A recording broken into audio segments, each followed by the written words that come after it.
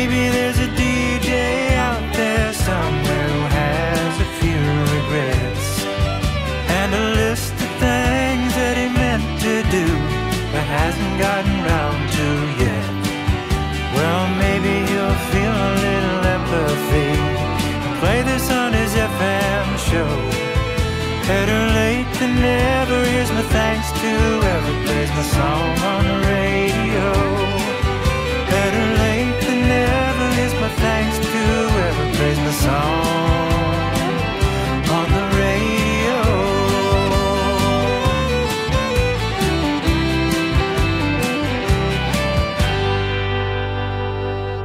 Good day, planet Earth. Michael Litton, the last DJ, host of Ride the Vibe, a podcast broadcast from the DRSATL.com Roswell studio location, brilliant living room-like studio. Wahid Gomes, my good friend and executive producer and owner of the studio.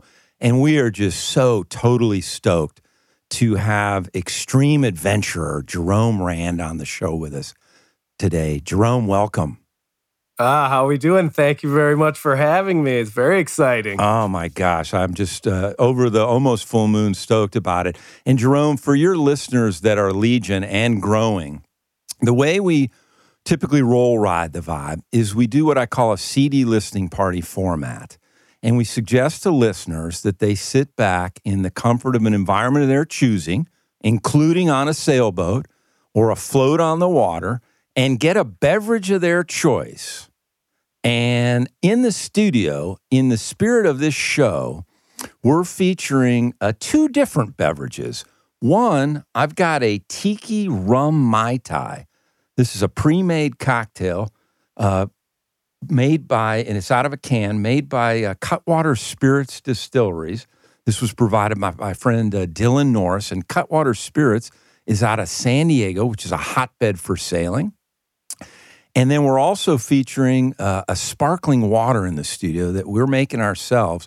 We've got a product, Jerome, out of your neck of the woods, a company called DrinkMate, and it's a DrinkMate Spritzer. And this portable unit, tabletop unit, will spritz any beverage. So check that out, you all. And my friends Doug, the owner of DrinkMate, and Kevin Young, the customer service rep, hooked us up with this so we can sparkle our own beverages here. And you all, as we talk to Jerome, as I talk to Jerome during the show, it will not take you very long to figure out why I picked those two product placements for this particular show. And we're going to talk to Jerome about his epic journey and his book, Sailing into Oblivion. But at the high level, get your head around this, you all. Solo circumnavigating the globe, 271 days at sea. That's like 9 months. And a 32-foot sailboat, and he went around all 5 of the capes. And then because I'm the last DJ, and I can play what I want to play and say what I want to say, we're embracing the genius of the and. We're going to play some music. And we're going to play some music that is near and dear to Jerome's heart and specifically selected by him. This is an artist that, again, has significance to Jerome, his boat, and the journey. And Jerome, I'm going to turn it over to you to let you talk about the artists we're going to feature during the show as we talk about your epic journey. Well, for me, Mighty Sparrow, first of all, is known as the Calypso King of the world. Yeah. I learned about him when I was living down in the British Virgin Islands for about 10 years working for a resort called the Bitter End Yacht Club. Yep. And one of the best parts of my whole time being down there was really forming these great friendships with all the locals down there. Yeah. And one of the things that constantly was in that relationship was the music of the islands. Yeah. And the more I got into it, the more we kept going back to this one guy's voice, and I kept hearing it. Old timers, young people, everybody knew exactly who this was. Yeah. And when I remember still watching my first YouTube videos of this guy up on stage, Mighty Sparrow dancing away, and the beat is just thumping in your head. Yeah. And it just, I loved it. I absolutely fell in love right from the get-go. Yeah. And one of the cool things, though, was it was almost like a bridge for me down there. You could walk around anywhere, talk to anybody. You bring up the name Mighty Sparrow, and the locals, first they look at you and they're like, wait a minute, this guy knows, he knows about the Caribbean. Yeah. And it's almost like an ultimate in, and it didn't just rely in the British Virgin Islands. When I traveled to St. Lucia, Dominica, St. Martin, it's all the same because this guy was so famous and so well known down there. It's just, he was a big aspect of my time down there in the Caribbean. And in fact, and I just had kind of assumed, and that's always a dangerous thing, that you bought, because the boat, your West Sail is 40-some plus years old, and I'm just kind of thinking, well, that was the name of the boat when you bought it, but that's not the case.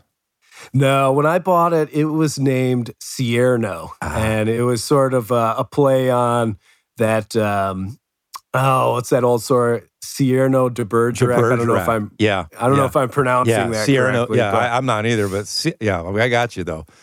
Yeah, and so because a West Sail has a pretty pronounced bowsprit, so a big, basically stick coming off the bow. So it's sort of a play on the big nose, big bowsprit sort of thing. And the trouble I had was everywhere I went, people didn't know how to pronounce it, including myself. We can, Yeah, I know. I would call it multiple different names. Yeah. And, I really just, it didn't suit the boat. It didn't suit what I was planning on doing with the boat. Yeah. And more than anything, it's almost a bit of a tribute to, all my friends and family down there in the Caribbean. Yeah. Well, I think if you're amenable, Wahid, I think, so for your fans again, you've selected a number of different songs off of the Mighty Sparrows, Dr. Bird's Soca anthology album. Now, I went out and bought this thing in anticipation of this show. So I own the music, and we're playing the music, and we supported the artist. So I just want to get that out there. Nice. But and this anthology is also, to Jerome's point earlier, it's got a DVD in there. So for you fans or soon-to-be fans, if you're not familiar with the Mighty Sparrow, go out and buy this thing. It's a disc, and then it's also a DVD, which is pretty cool. So you can actually see the Mighty Sparrow in action, which is, as Jerome said, an experience in and of itself. But Jerome picked a number of these songs we're going to play. Not this one, but I thought it was only appropriate because it kind of is, symbolic of or indicative, I guess, of what stereotype of sailors. So let's tee up, if we could, Wahid, and we're only going to play about a minute of it. Drunk and Disorderly Medley. When you drink that wine, and you drink it red, and you reach with a pillow, missing the whole damn bed. You ain't drunk. You have been drinking. Say yeah. Say yeah. Hell yeah. But when you drink that West Indian rum, and you drink it fast, then you reach for your woman, and you miss her. You're drunk. You're drunk. You're drunk and disorderly. Drunk and disorderly.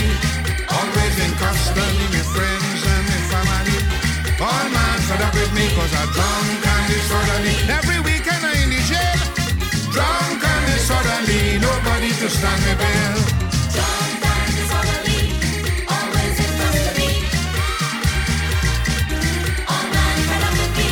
Drunk and disorderly. Drunk and disorderly. Nobody to stand me bell. You are back on Ride the Vibe. Michael Litton, the last DJ, playing what he wants to play, saying what he wants to say, and in this case, having a fascinating conversation with Jerome Rand, author of Sailing into Oblivion. And this book was so, I couldn't wait to read it. So I had to download it on Kindle in anticipation of getting my hard copy. But y'all are going to want to get a hard copy of this book and have it on your bookshelf. It's just an unbelievable story that we're going to talk about. And we're weaving in music because, again, this is Ride the Vibe, and I'm the last DJ, and we just featured a song, Drunk and Disorderly, which is off the Mighty Sparrow Soca anthology. This is a two DVD or CD disc set, and then it's also got a DVD featuring some of the Mighty Sparrow. And Drunk and Disorderly only fitting because Jerome's featuring his favorite beer of choice up in Michigan. That's a Busch Light. And I've got a Tiki Rum Mai Tai pre-made cocktail from my friends at Cutwater Spirits out of San Diego. and also have some sparkling water, which you will pick up during the course of our conversation, why I selected water as a second beverage choice. Jerome, on your journey, you made the decision not to have a dry boat, as many captains do when they do these journeys. Talk a little bit about that and the beverages you had on the Mighty Sparrow. Well, for such a long trip, I definitely wanted to provision as best I could when it came to the bar aboard. And, like you said, Mighty Sparrow, under my command, has never really been a dry boat on purpose, I should say, because I have run out plenty of times. But Right. Normally, out at sea, it's never a good idea to get intoxicated. And that's not why you have the bar. Right. You have the bar for that wonderful sunset. We call it a sundowner when we're out there. Love and, it's one cocktail, maybe two, depending on what's going on. Yeah. And that's typically what it's there for. Yeah. There are other occasions when, things are really miserable. You go through a bad squall for a couple hours. It's 3 a.m. Yeah. Right before you head back to the bunk, you might reach down and a famous sailor used to say, check the level of the whiskey. And so it comes in handy now and again, for sure. But it is one of those things where you have to be careful because I've heard plenty of stories where people get on boats, they get a little too loose, and then the weather changes. So it's something you sort of make your rules. Yeah. But I've never wanted to sail on a dry boat. Ever since I used to do that with yacht deliveries where insurance and all that's involved. And that's totally fine, absolutely acceptable. But for my voyages, especially I'm out there by myself, you got to have definitely. And you were a Mount Gay rum, but that was before you knew about Cutwater Spirits, because you might have had some Cutwater Spirits rum on board. Oh, I would have definitely if I would have known. And then you liked mixing it with Tang, and then you had a little Dewar's with H2O, and you said you had some Fireball on cold nights. Oh yeah, the Fireball. And the Fireball, it sort of had a companion. I don't know if you're familiar with Dr. McGillicuddy's. It's sort of like a peppermint schnapps. Oh my gosh. And yeah, that one, I had 2 big bottles of those, and those were the last to go. Well, and you will tell this better than I, but as I understand it, there's an expression that sailors have, splice the main brace, which comes from the British Navy, where and if I'm screwing this up, which I'm sure I will, the main brace was the big line that held the mast up, and when that got frayed or was compromised, splicing that and repairing that was an arduous job. So those sailors on these British sailing vessels that did that, it was a big task, and they would get a double ration of rum, as I understand it, because the British Navy had rum on their vessels, and each sailor, I guess, it got a ration per day. Am I even close on that, Jerome? Oh yeah, absolutely. And I believe they carried on that tradition of a ration of rum into the 1970s, I believe. Wow. Yeah. I mean, it was so ingrained. And earlier on, a few hundred years ago, it would have been, a pint or more a day of rum. So you were really, but the conditions of those boats were absolutely miserable. Terrible. You sort of wanted your crew to be happy in any way, shape, or form. I hope our listeners are enjoying this as much as I am, but fascinating conversation. And we're going to take a short break to support our sponsor, which in this case is DRSATL.com. The studio we're broadcasting from, Wahid Gomes is the owner. For anyone interested in doing a podcast, any musicians looking for a really comfortable place, right here in Roswell, GA, you want to check out Wahid and DRS.com. DRSATL.com is Roswell location. But we're going to come back and talk to Jerome about how in the heck you provision a boat, a 32-foot boat, not only with beverages for sundowners, but also your food for 9 months. Get your head around, y'all. Think about having to be in your house for 9 months and eating only the food that you have in your house. Unbelievable. But we'll be right back on Ride the Vibe. Jerome Rand, Sailing into Oblivion, Extreme Adventurer. Bye-bye. DRS provides professional audio mixing and mastering services. They also provide other creative services such as voiceover editing, audio restoration, and audio forensics. They have great customer service, their work is fast and efficient, and their prices are affordable. You can learn more about their creative services by visiting them on the web at drsatl.com. Again, that's drsatl.com.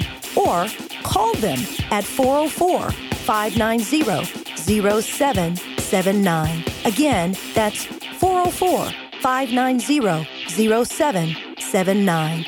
DRS, when the right sound matters. You are back on Ride the Vibe. Michael Litton, the last DJ, with Jerome Rand, Extreme Adventure. We're talking about his epic journey, 271 days at sea in a 32-foot boat. And we were talking about provisioning for beverages. We started out with that, adult beverages, because you got to have those for sundowners and all those times when the journey gets a little bit rough. But he's got a brilliant book out. It was a fascinating read, a page turner. I read it via Kindle in one setting and then had my hard copy arrive, which I've got in my hand. But you want to go out and get that. Really a killer tale. And Jerome, talk about how in the world do you provision a boat, not only with the beverages, but your meals for 9 months? I mean, I can't get my head around that. Well, the food is definitely of grave concern. Yeah. Obviously, when you set out there, I mean, for the folks at home, really just think about, somebody saying, okay, you get to go to the grocery store, but you can't come back for 9 months. Right. And so you got to put together that list. And, if you read the book, you're going to find out, what I did to provision, but more than that, you're going to find out what not to do, because I ran into quite a bit of trouble as I found out that I had not actually provisioned very well. In the beginning, you go through and you sort of estimate how many days you're going to be out there. And then you're basically trying to divide that up, say 3-4 meals a day. Try and balance things out. You got to do your breakfast, your lunch, your dinner, get the whole selection. But as you can imagine, for a trip that you're expecting to be, I provisioned, or I thought I did, for 300 days. Yeah. And basically, I was just trying to have as much selection as I could, but it becomes so tedious after a while. You're like, all right, give me 50 spaghetti dinners. Yeah. Give me 35 oatmeals and that sort of stuff. And you start adding it up. And I had all these lists after lists, and I'm adding things last minute, this and that. But my calculations really fell short when it came to the big tubs of dehydrated camping food, because that stuff is great on a boat because it's very light. You can pack it, you can push on it, you're not going to damage it. And these big cans came in 10 serving units. And I looked at that and I said, okay, 10 servings, that's 10 meals. Yeah. And I didn't consider, okay, I got to look at how many calories this is. Yeah. I got to see exactly if that's going to fill me up. And what I found really, the reality was I should have had probably 3 servings for each meal. And so about midway through the trip, as you start taking inventory as some of the shelving sort of clears out. And that's when I discovered, okay, it started out that it was going to be tight. Yeah. I better hurry up. I better, maybe not eat as much as I want to. And that gradually, week after week and month after month, started to turn into, I don't think I'm going to be able to make it all the way back. And, I don't want to give away the whole thing, but I will say that, I was rationing for over 2.5 months out there, losing weight, 45 pounds you ended up losing. Yeah. That's crazy. Yeah. It was ridiculous. The crazy thing, though, was that I didn't know that was actually happening because for 2.5 months trying to cross the Pacific Ocean. You're bundled up like a polar bear. I never took my layers off. You just don't. You don't shower. It's freezing. I mean, I got down to the point where it was snowing and there's hail. You all got to check out some of his videos. They're priceless. On YouTube. Yeah, YouTube. Right? Yeah, for sure. Oh my God. So, I mean, I'm just perplexed. So, how do you prepare though? I mean, you through hike the app, so you have some, experience preparing. But how did you? Are your trips when you're taking these yachts across? I mean, talk about that, and then talk about you had these meals ready to eat, MREs. Did you try all of them? Because you had some, the rib-shaped pork, and I probably don't even want to say it. I probably shouldn't even say it because those made you sick. But how'd you prepare to know which were good, which weren't, what were going to make you sick? Well, I did, yeah. Initially, I ordered a big case of, 12 or 24 of these MREs. Yeah. And they were new to me. And when you get the actual full MRE, the packaging alone must weigh half a pound. It's just plastic bag. Yeah. And there's all sorts of there's like plastic spoons and all this stuff. And I didn't really need all that. Yeah. And I found that you could actually just order the entree. So think of it this way. It's basically a can of food that's in a pouch. Yeah. And so I think I must have had 300, 400 of those things. And I think that was part of the trouble too, is that it's just the numbers were so high. Yeah. It was kind of like, I got 400. There's That's no fine. way I That's can good. run Yeah, out. I'm not going to run out. Right. Yeah. And for shorter trips, you can really, get down and be like, okay, we're going to need this. And you always over provision because for a 2-week trip, you're going to have enough room. Yeah. I was basically filling every nook and cranny of this boat as best as I possibly could. And I can't even imagine. Then you had your brother sneaking stuff on, hiding stuff to give you treats. I know. The worst part about that, I don't know if I ever told you this, but after the trip, I return, we pull the boat out up in Rockland, Maine, and I'm working on it, trying to clean it all up, get all the mold out and all that stuff. And I'm going through the little locker that has the propane tanks in it. Yeah. And underneath one of the propane tanks was an unopened bag of beef jerky. Oh my God, what you would have died for. Like gold in my hand. It would have been the greatest. That is just crazy. I cannot even get my head around it. We're getting ready to go down to the BVI for just 5 days, and provisioning for that's got my head exploding. I'm on 90 days. That's just crazy. Well, I want to play another song if we could. Sure. And this is How You Jammin' So. If we could tee that up, Wahid, and play a little minute of that. This is the Mighty Sparrow Soca's anthology album. It's a 2 CD disc with a DVD in there. Y'all want to go out and buy this thing. Buy Jerome's book, Sailing into Oblivion. Get it in hard copy. You are going to want to have it in your hands. It's a fascinating read. I read it in one sitting.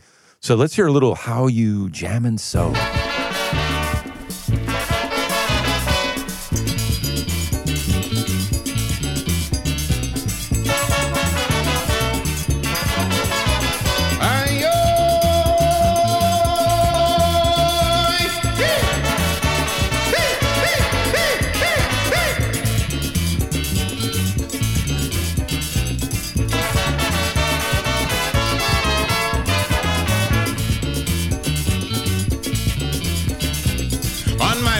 To Juve, I bunks up Miss Pam.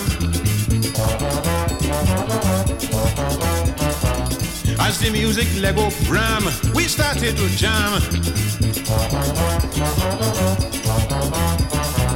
So I hold she and I squeeze she. I was feeling quite happy, but she started acting shy. She watched me and started to cry. How you jamming so? Like you're feeling hot or what? Nice. If that got the horns in there. If that doesn't get you out of your seat and jamming and want you to go down to the BVI, I don't know what will. And again, thanks to our friends at Cutwater Spirits, Dylan Norris, for, in my case, the Tiki Rum Mai Tai drink. Very tasty pre-made cocktail. And then we've also got some Drink-Mate sparkling water. And we're going to talk about the water thing in a little bit. But you mentioned it a little bit earlier.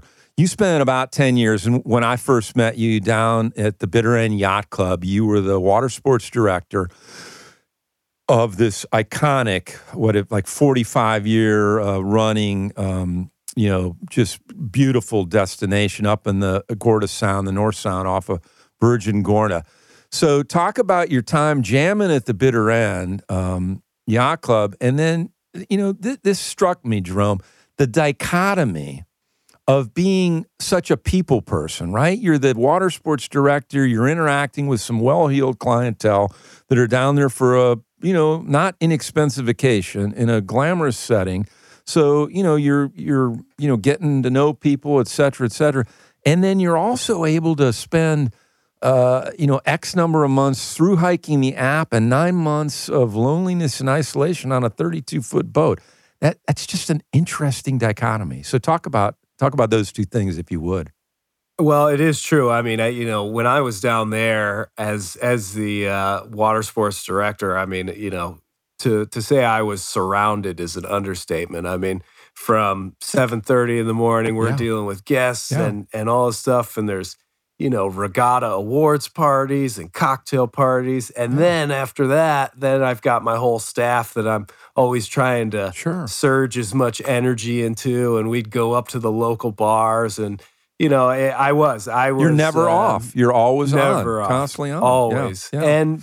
And I enjoy that. I absolutely do. And I still do. Yeah. But I would still, it seemed like, after a month or so of just full on go, there'd at least be 1 or 2 nights where I'd be like, all right, guys, I'm going off to this beach. I'll see you guys tomorrow. Yeah. And I would go and, I'd build a little bonfire. I'd have some music, listen to a lot of Mighty Sparrow doing that, and just hang and watch the stars and sort of be by myself. I think that balance is something that I absolutely need. Yeah. Obviously, I got it in spades when I went on the boat for that long. Right. But I've gotten that question from quite a few people that knew me before I left that they were like, how are you going to do that? But I, as much as I enjoy all the camaraderie and everything, I don't think I'm dependent on it. Yeah. I know, some people just don't want to be alone. They don't like it.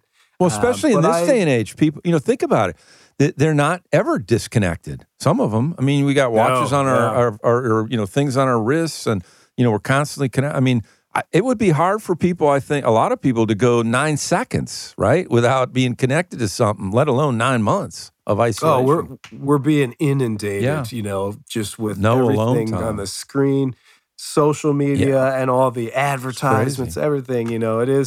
It's pretty incredible. And when I go out there on the ocean, it usually takes a few days, if not more, to sort of slow the brain down because there isn't any of that. You've got the ocean, you've got the sky, you got the stars at night, and you got the boat. And everything sort of moves slow, and at the pace of nature, really. I mean, you're completely dependent on Mother Nature, basically. Yeah. And your own devices.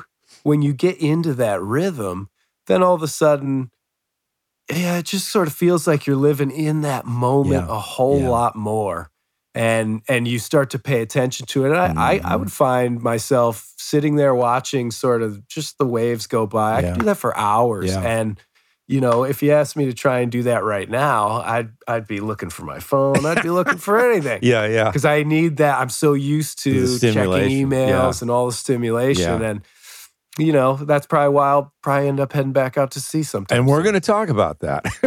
But I want to, I was blessed on Ride the Vibe to have you on the show, and it's been just over a year ago, and you were on with Lauren Hoken, the owner of the Bitter End Yacht Club. We were talking about that. So, and you had just come back. You were pretty fresh. I think our show was maybe in January of 2019, and you had just come back in October from your journey. But talk about what has changed just in a couple of minutes before we go to break. What has changed in your life with the book out? You're speaking all over. I mean, how has it affected you, Jerome? Well, it has. It's been a real blessing in disguise. I knew that when I returned, or I should say, I thought if I did return. Yeah, right. And we're going to talk about that too. Yeah. I knew I'd probably end up doing a couple of presentations, but I had no idea that I would start to get so many phone calls and so many places would be interested in it. And one of the really great benefits of sort of being in the public eye down at the bitter end as the water sports director was that I got a lot of time in front of groups of people. Sure. And so I found that my presentation, after I had given it a few times, it started to flow really well. Yeah. People really received it with just this, they laugh, they get scared, they don't know. I once had the best compliment ever. A guy came up and said, I don't know how you did it, but even though you were standing there telling me this, I wasn't sure if you were going to make it. Oh my God. And I thought, I get chills. All right, that's crazy. I'm telling a good story here. And, well, you lived a good story. I mean, it's compelling. How could you? I mean, it's just unbelievable. And you're a modest guy, but I mean, come on. One of the 4 smallest boats to complete a trip like that, and one of the 10 longest solo sails completed. That's incredible stuff. And it's just, I'm just blown away. I'm genuflecting, but we got to take a short break to support. Well, we don't have to, but I'd like to support a sponsor that's near and dear to my heart. And it ties in, the Mighty Sparrow, as you told me, Jerome, in the run-up to the show, the other, the Mighty Sparrow, the musician, but also a sparrow is a small bird. It has a long migratory pattern, as I think I remember you telling me, so it has to overcome long odds. And this sponsor is Foundation for Premature Infants, which is an organization that I started to support clinical education for these brilliant clinicians who take care of premature infants, these most fragile, vulnerable little people who have no voice and have a really long journey, much like yours. There's a lot of similarity between the journey of a premature infant and the journey of Jerome Rand sailing the Mighty Sparrow. So we're going to take a short break, and then, y'all, we're going to roll for the rest of the time straight through just talking about this journey, playing music, and you want to go out in the meantime and buy this book right away, Sailing into Oblivion. Get it now. Download it so you can read it. I did it in one sitting. It's fascinating, and we'll be right back. The number of premature infants born in the United States each year, 380,000. That's 9.8% of the total births in the U.S. The Foundation for Premature Infants' mission is to advocate for the right of all premature infants to be cared for in a developmentally supportive and age-appropriate manner. Our vision is to ensure that Premature Infants' Bill of Rights is the standard of care for all babies born prematurely, 24 hours per day, 365 days per year, on all shifts, in every neonatal intensive care unit throughout the world. Please consider making a donation by visiting us on Facebook, Foundation for Premature Infants, or at our website, foundationforprematureinfants.org. You are back on Ride the Vibe. Michael Litton, the last DJ, playing what he wants to play, and in this case, playing some Mighty Sparrow, the Soca Anthology album, and then talking with Jerome Rand, the extreme adventurer, who solo, Tiki Rum Mai Tai is pretty catching up with you. Yeah, I had to give half to Wahid because it's pretty powerful. But at any rate, solo circumnavigated the planet 271 days, 9 months. As Jerome said, think about just having to provision yourself and stay in your house for that time and, have all the food you need for that journey.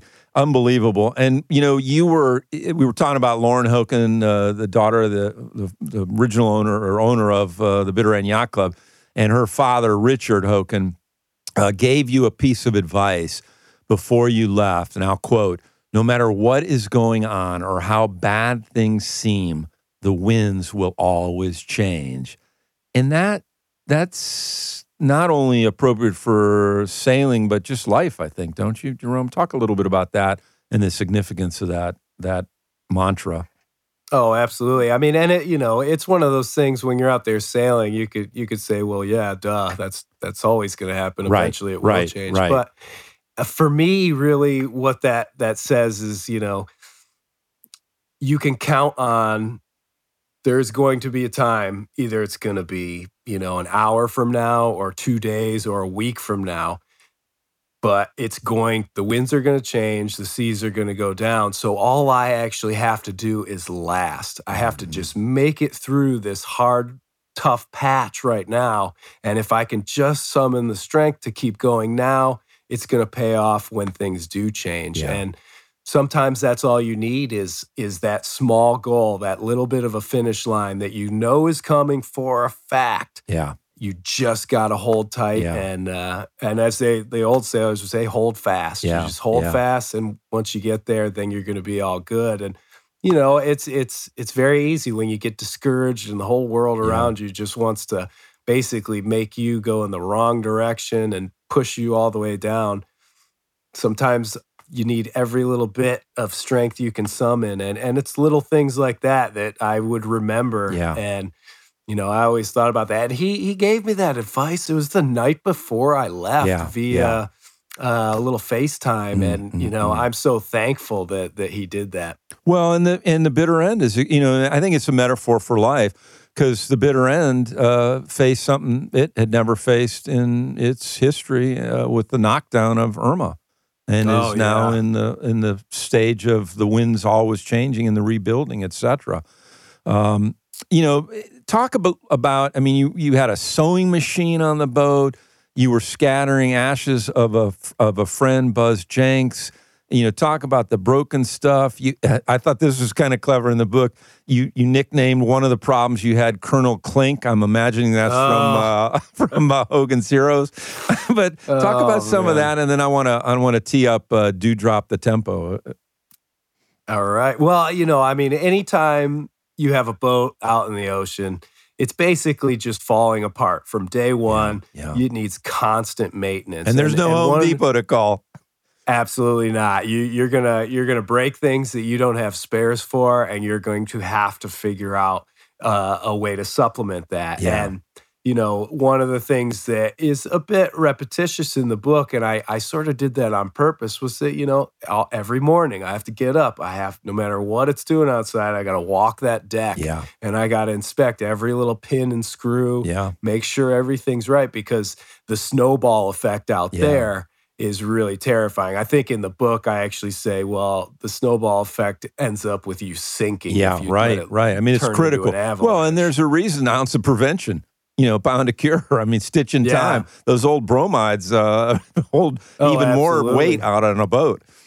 Well, and with the sails, it's really, really crucial, because you'd hoist a sail up and you'd see some little seam that's starting to let go. Just this tiny hole the size of a quarter. Yeah. And if you take that sail down, you take the hour to pull the sewing machine out, set it up, you do this 2-minute repair, put it back up. Yeah. If you leave it up there, chances are it's going to let loose, and then that repair is going to be either huge or it's going to be not going to happen. Yeah, impossible. Yeah. Right. And I mean, that was something, you know, I definitely learned that the hard way. Yeah. I tried my best to keep on top of that stuff, but sails have sort of a lifespan. Yeah. And I went out there with, I believe, 15 different sails. Gosh.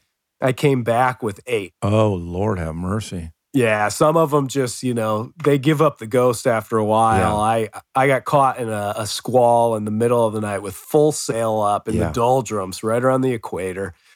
I wake up to the boat heeling almost all the way over, and then pop, the sail just shredded. By the time I got up there, it was literally in tatters, and it was all gone. And, you know, that was my fault. I shouldn't have been so cavalier with all that sail up with all the little squalls around, but it happens. Well, let's tee up "Do Drop the Tempo," because we're going to talk about sailing in a drop in temperature. Well, and you know, you know, with these Sparrow songs, I do want to mention that, you know, absolutely. He's got such a plethora of different sounds and sort of different themed music. You know, in his early years, you sort of get that very tinny, old school Caribbean sound. And then he also, he went through a time where he did a lot of like love songs, slow stuff. The stuff we're listening to now, I think, is during sort of his 1970s, where it was big, loud beats, loud music, and all that. And like you said, introducing some horns. Oh yeah. I mean, he's phenomenal. So, you know, I like to think of him. He's the guy you can turn him on at light volume in the background, you know, just to have that sort of feel of the Caribbean. Or you can crank it up and turn any place into a dance party. I love it. It's just amazing. Well, let's drop the tempo. Drop it.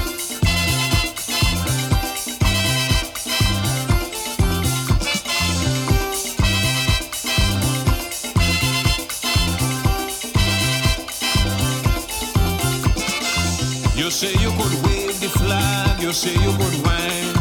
You use this to boast and brag, you could do the grind. But this is a new era, people getting soca fever. If you want to make it, sister, whine faster, grind faster.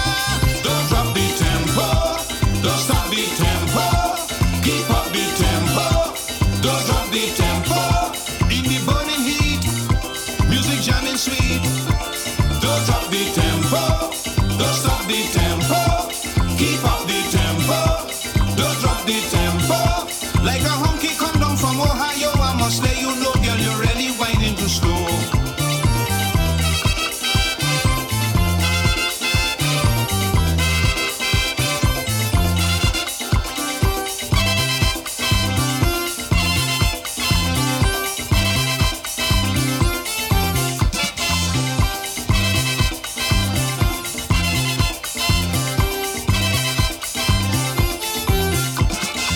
With so much of sweet music hanging in your head, you're moving like if you're sick and your spirit dead.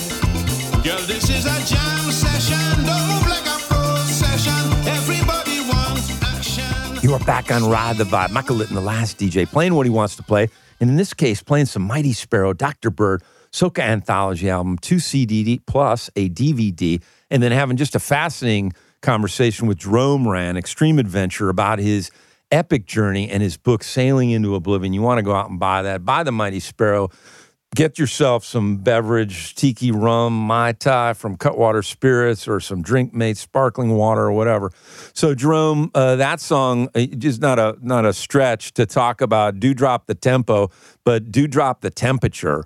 So, I mean, I just can't imagine, my experience in the BVI, it's always pretty pleasant, the nice weather. You're down sailing and you're bundled up in a snowsuit. You got snow on you. I mean, talk about that. That has to just be miserable. Yeah, I mean, I'll be the first to say I'm a fair winds, trade winds sailor. I like the tropics. If it's 85 and sunny out, that is perfect. Right. But for whatever reason, to go around this planet, you've got to go south. Yeah. And south I went. So, as you get into about the middle of the Pacific, right, that's when you do your big drop. That's when you go way down to get below South America. And I'd say it was about mid-March when I saw my first hail and snow start coming. Now, luckily, snow is much easier to collect if you're trying to collect it for drinking water. And we're going to talk about why you needed to do that. Yeah, but it was pretty astounding. I think the lowest temperature I saw was maybe 25 degrees. But when everything in the boat is wet and just condensation is building up, because there was no heater on the boat. Right. There were plenty of times where I'd be sat there and I'd just sort of be thinking, and I'd just be cold, and all I'd be dreaming about is getting back to the tropics. Yeah, and, I can only imagine. Yeah. Oh my gosh. Well, so you were scattering some ashes. Talk a little bit about Buzz Jenks and his significance in your life, and in the book there are different points when you do that. Just touch on that just a little bit again, and we don't want people to go out and buy the book, but just want to tease them up for some of the... Right. Well, Buzz is, he's my best friend from childhood. It's his father. Yeah, and Buzz was one of those guys. He had his pilot's license. Yeah. He climbed mountains. He did all these crazy things. He had a big mustache like Burt Reynolds. Mm-hmm. When I was a kid, it was just, he's just 6'4". Yeah. He was just one of those guys that just had all these stories. He was an adventurer. Yeah. And, he passed away about a year before I left. And I often tell people this one, just before I headed down to the BVI for my last season, when Buzz was still around, I was at home and we were all supposed to go out and have lunch. And, oftentimes you make plans, you break them, you say, we'll do it a later time. Right. And on this one, I kept pushing because I really wanted to make sure we got together. It was my father, it was Buzz, it was my friend and me. Yeah. And, we had this great lunch. We talked about how, the trip was going, preparations, all that sort of stuff. And he was so enamored by this journey that I was going on. And, he's looking at my dad saying, Jerome's doing what we always wanted to do and all this sort of stuff. And to hear something like that was great. Well, shortly thereafter, I'm in the BVI and I get the news that he passed away. And that's one thing I'm so glad I did not miss that lunch. Yeah, sure. That was the last time I got to see him. And it was such a wonderful memory. But, and that's a great takeaway for people, right? I mean, don't put off because you just don't know. You absolutely don't. I mean, things happen and it's so unfortunate, but it's nothing you can plan for. So always make sure you take advantage of friends, family, the time you have with them. Amen to that. So but later on. Oh, go ahead. Oh, sorry. No, go ahead. On the voyage, I sort of had this, I call it the ceremony in the book, but whenever I pass a prominent spot like the equator or one of the 5 Great Capes, I'd hoist these flags, I'd have a little drip of the old whiskey or the scotch. Yeah. But I'd also, I was fortunate enough to be able to spread the ashes of Buzz all around the entire planet. What a tribute to him. Oh, it was so amazing. And, chills, I luckily, my friend was glad to hand him over and he loved the idea. And so, little bits of him are all over absolutely everywhere. Wow. Yeah. So we touched on it a little bit earlier when we talked about the dichotomy of you being such a people person, but then, your ability to be in isolation. What technology did you use on the boat and what didn't you use that you could have and you purposely didn't? And then talk about your brother's role, because even for this show, Adam played a role in getting some technology together for this show. So thank you, Adam. But talk a little bit about that, and then I want to tee up Sparrow Water de Garden and talk about the big one, water. Well, it was basically, I kept everything as simple as possible. And that was really a key to the success of this voyage.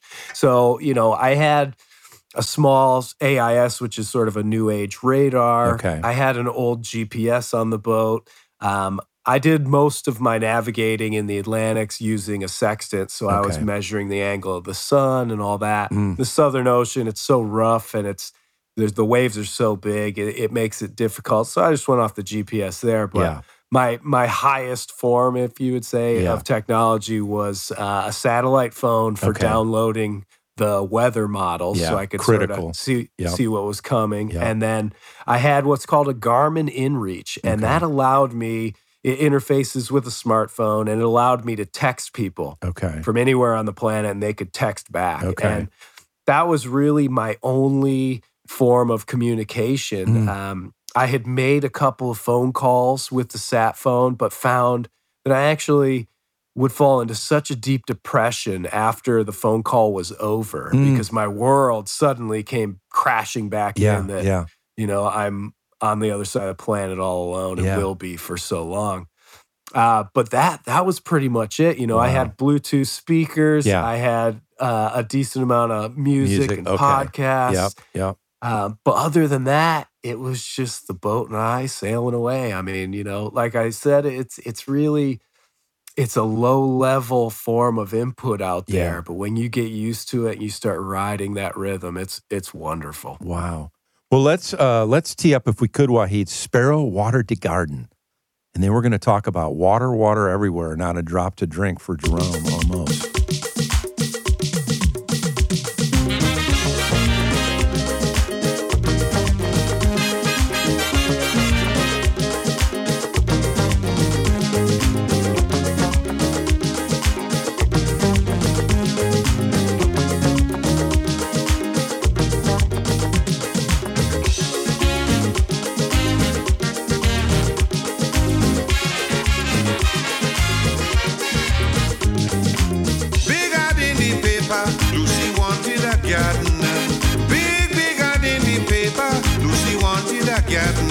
So I made my application. If you see this lovely woman, Papa, she wasn't making joke. As I entered the yard, she put me to work. She tell me, water the garden. Sparrow, water the garden. I want you to water the garden. Sparrow, water the garden. You are back on Ride the Vibe. Michael Litton, the last DJ, playing some Mighty Sparrow, talking to Jerome Rand about sailing into oblivion on his boat, 32-foot boat, the Mighty Sparrow. And Sparrow Water to Garden, not a stretch, and not a stretch now for you all to understand why I selected Drinkmate and sparkling water as another beverage on the show. But, you know, there's an expression, water everywhere, not a drop to drink. And you experienced that to a severe degree, Jerome. Talk about that. Okay, well, so this one, soon after entering the Indian Ocean, somewhere around day 90 or 100 of the trip, I was probably 500-600 miles away from land, and my freshwater supply was starting to dwindle. It got below 20 gallons. I had started out with 100, and it just didn't rain very much in the South Atlantic. And when it did rain, it was usually too stormy, and the salt water would stay in the sails. And, you know, long story short, I couldn't collect any. Yeah. So I had this little emergency pump, a little desalinator, and it's made for emergencies, but I figured, you know, it should work for a good long while. Yeah. After it produced about 15 to 20 gallons, it exploded. And now suddenly I found myself with, I basically lost control. That was the one thing that I sort of had control of my environment. No matter what happened, I could produce fresh water. Yeah. And all of a sudden now I couldn't. And I was too far in the Indian Ocean to turn back and try and get to Africa.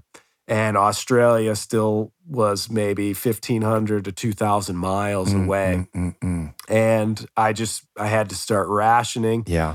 And basically looking for every single cloud that looked like it might give me a little bit of rain, because I was on full-on collection notice at that point. And in my lowest point, I believe I got down to about 2 gallons of fresh water. And it was very nerve-wracking, you know. So get your head around that, y'all that are out there buying all that bottled water and those goofy plastic disposables. And, you know, Jerome's down to 2 gallons and he's out in the middle of nowhere. I mean, so how scared were you? Talk about that. That was probably one of the scariest extended periods, because it was always on my mind. Yeah, sure. Especially in that there was about a 2-week period where, you know, I'm looking at my water and I know I have so little and I can't overindulge, can't do anything. And I'm just completely at the mercy of Mother Nature. You know, slowly but surely, I'd get a little bit of water here, a little bit there.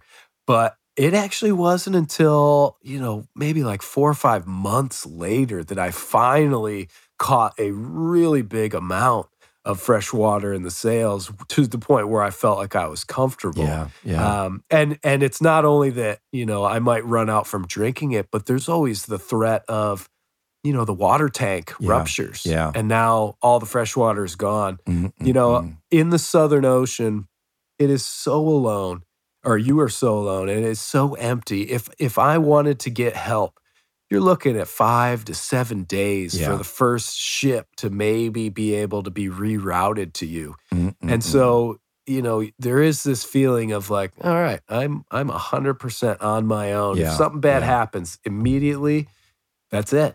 And that's one of the big risks of sailing. One of those kind of trips. Well, I want to tee up, because you teed it up brilliantly, but I want to play just a minute of Sparrows 10 to 1, because I want to talk about what you thought your odds were of success. So if we could, Wahid, let's tee up 10 to 1. Just a minute.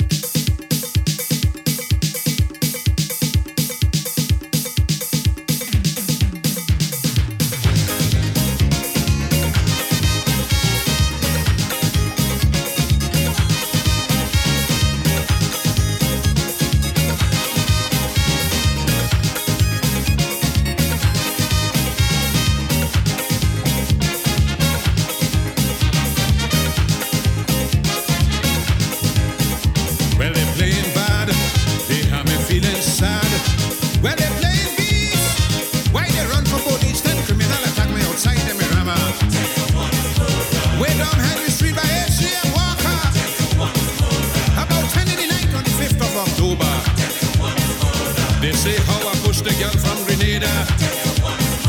I said the leader of the gang was hot like a pepper. And every man in the gang had a white-handed razor. You are back on Ride the Vibe. Michael Litton having just a fascinating conversation, just blown by, talking to Jerome Rand about his epic journey, solo circumnavigating the globe, 271 days, and he wrote just a stellar book, just a can't put down read, Sailing into Oblivion. And we were just before playing that song, talk about your odds, what you thought your odds of success were. And you touched on it briefly, but was there an exit strategy? Or, I mean, you know, you're basically in the middle of nowhere. I mean. Yeah. Well, all right. The odds were not good. Yeah. I really didn't even announce publicly that I was really doing this. You know, not for a long time did we try and get the news out a bit, but I sort of figured there was about a 50% chance of the boat breaking down and me having to stop somewhere. Yeah. And then there was probably a 5% chance of me actually being successful. And then a 45% chance of everything going really, really bad. Wow. Now, how do you get your head around that, though?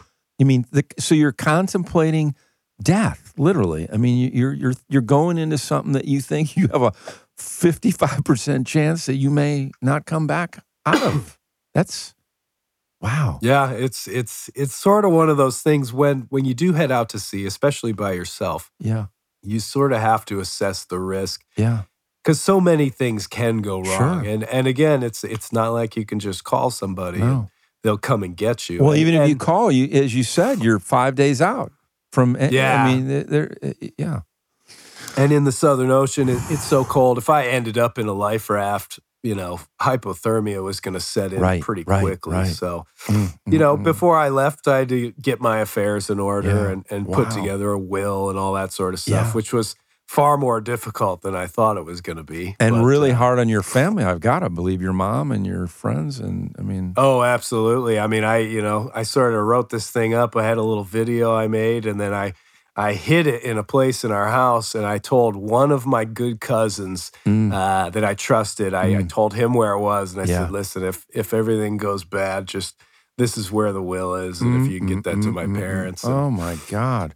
So you went into it with that mindset. I mean, that's hard for most people in this modern day and age to comprehend.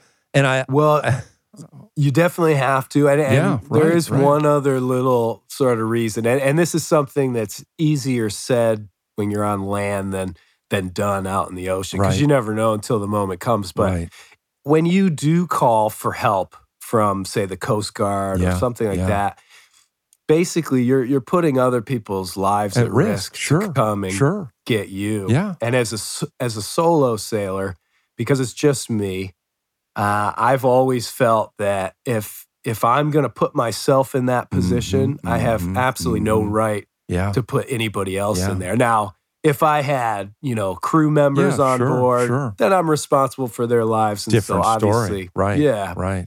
But, if I'm going to do what would really be considered a foolhardy thing, I've got to be willing to pay the consequences. That's a pretty evolved, that's pretty, really, really evolved. Well, it's just a theory, though. Yeah. I've never had to test blissfully. it yet. Well, I want to play one more song, just a little bit of it, but it's only appropriate, I think. Sparrow Dead by the Mighty Sparrow, because there was a rumor that he had passed and he hadn't, so he wrote this song, not unlike the whole Paul McCartney Beatles thing. So it was only fitting, I thought, blissfully, that Jerome succeeded and overachieved. So let's hear just a little bit of Sparrow Dead, and then we're going to come back and finish up our conversation. I hear he had cancer. I hear he had yellow fever, something in his bladder, and a double dose of leukemia. Two gossip-mongers gossiping. I stand up in a corner listening. Before I could ask who they're talking about, a newspaper boy started to shout, HIPAA! Extra! Read all about it! HIPAA! Sparrow, nobody knows. Michael Litton back on Ride the Vibe, just having a fascinating conversation. The hour is just absolutely blown by. That was Sparrow Dead, and we ended up with that song because blissfully Jerome Rand was successful in his journey, and he was able to come back and write just a riveting book, Sailing into Oblivion, which you want to go out and get. And I just want to end up, Jerome, if you could, just because you through hiked the app, and that the mantra on that is leave no trace. And talk about how you did your best to leave no trace and what you saw in the Southern Ocean in particular, and just kind of, remind people we've got to be mindful of taking care of this planet from an environmental standpoint with the plastic and all the rest.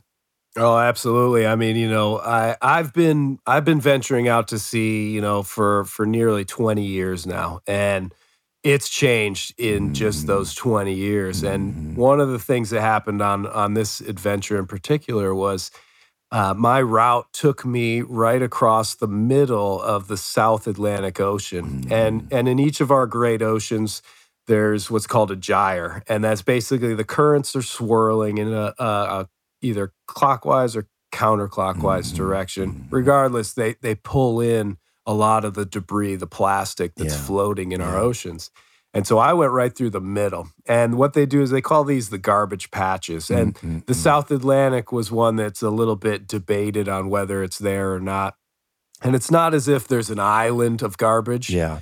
But what you get is instead of seeing, a plastic bottle float by once a day, you start looking around and you can actually see 10 or 12 of these things in the immediate area all the time. And this went on for 5 days, which I covered about 600 miles at that point.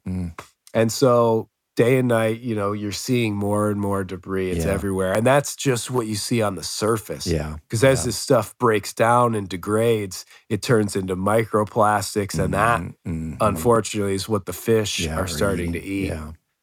And so your fish get the chemicals, you eat the fish, you get the chemicals. And I mean, it's sad to say, but it's almost poetic justice. We're letting all this trash into our oceans, but it's being fed right back to us. So we got to do a better job. So y'all, just sparkle your water with DrinkMate. Don't buy those plastic water bottles. Go out and buy Jerome Rand's book, Sailing into Oblivion. Go out and buy The Mighty Sparrows, some music from The Mighty Sparrow. Check Jerome out wherever he's speaking. And Jerome, just touch on where they can find you on the web and that kind of stuff before we wrap up. Well, here. I've got information about my presentations that anybody can book for any event. If you want to spice it up, make it a little more interesting with a great story or some really great lessons, that's at fifthcape.com. So that's the number 5, TH, cape.com. And, you can find information on there. The book is available on Amazon, both as an ebook and as a paperback. And, I do have the YouTube channel. I've thrown, there's maybe 20 videos or something up there. And those are mostly for people sort of requested to be able to see it. Because in my presentation, I really save the good stuff for that. Yeah. Obviously. But there are a lot of people that couldn't get to those every time. And so, wanted to make sure they could at least see what it was like out there. Oh, my gosh. Well, thank you so very much. And just... You alluded to it, but you're contemplating another journey. So tease that up just a titch. Okay. Well, this one I've done the South, and now the North is calling me. More specifically, the Northwest Passage. And as the climate sort of changes a bit, it's warmed up there, obviously, and it's become passable a little more often than it used to be. It still gets blocked up, so it's not a guarantee that you can get through. But in the coming month, I have to make the decision to start packing or figure something else out to do. But the plan would be to leave this summer, sometime beginning of July, head up north, then go down round Cape Horn, and then I'll have to see where I go from there. But another epic journey is definitely in the works. So stay tuned for that. You're on Ride the Vibe. Michael Litton, the last DJ. Fascinating conversation with Jerome Rand, a extreme adventurer. We're out of here. Bye-bye. Set the record straight. Better get her done, son, 'cause the hour is growing late.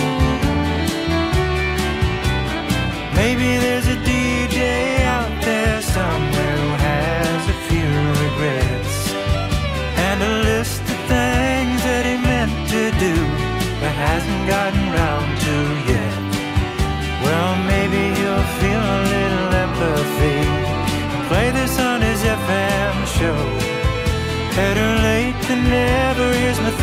to whoever plays my song on the radio. Better late than never is my thanks to whoever plays my song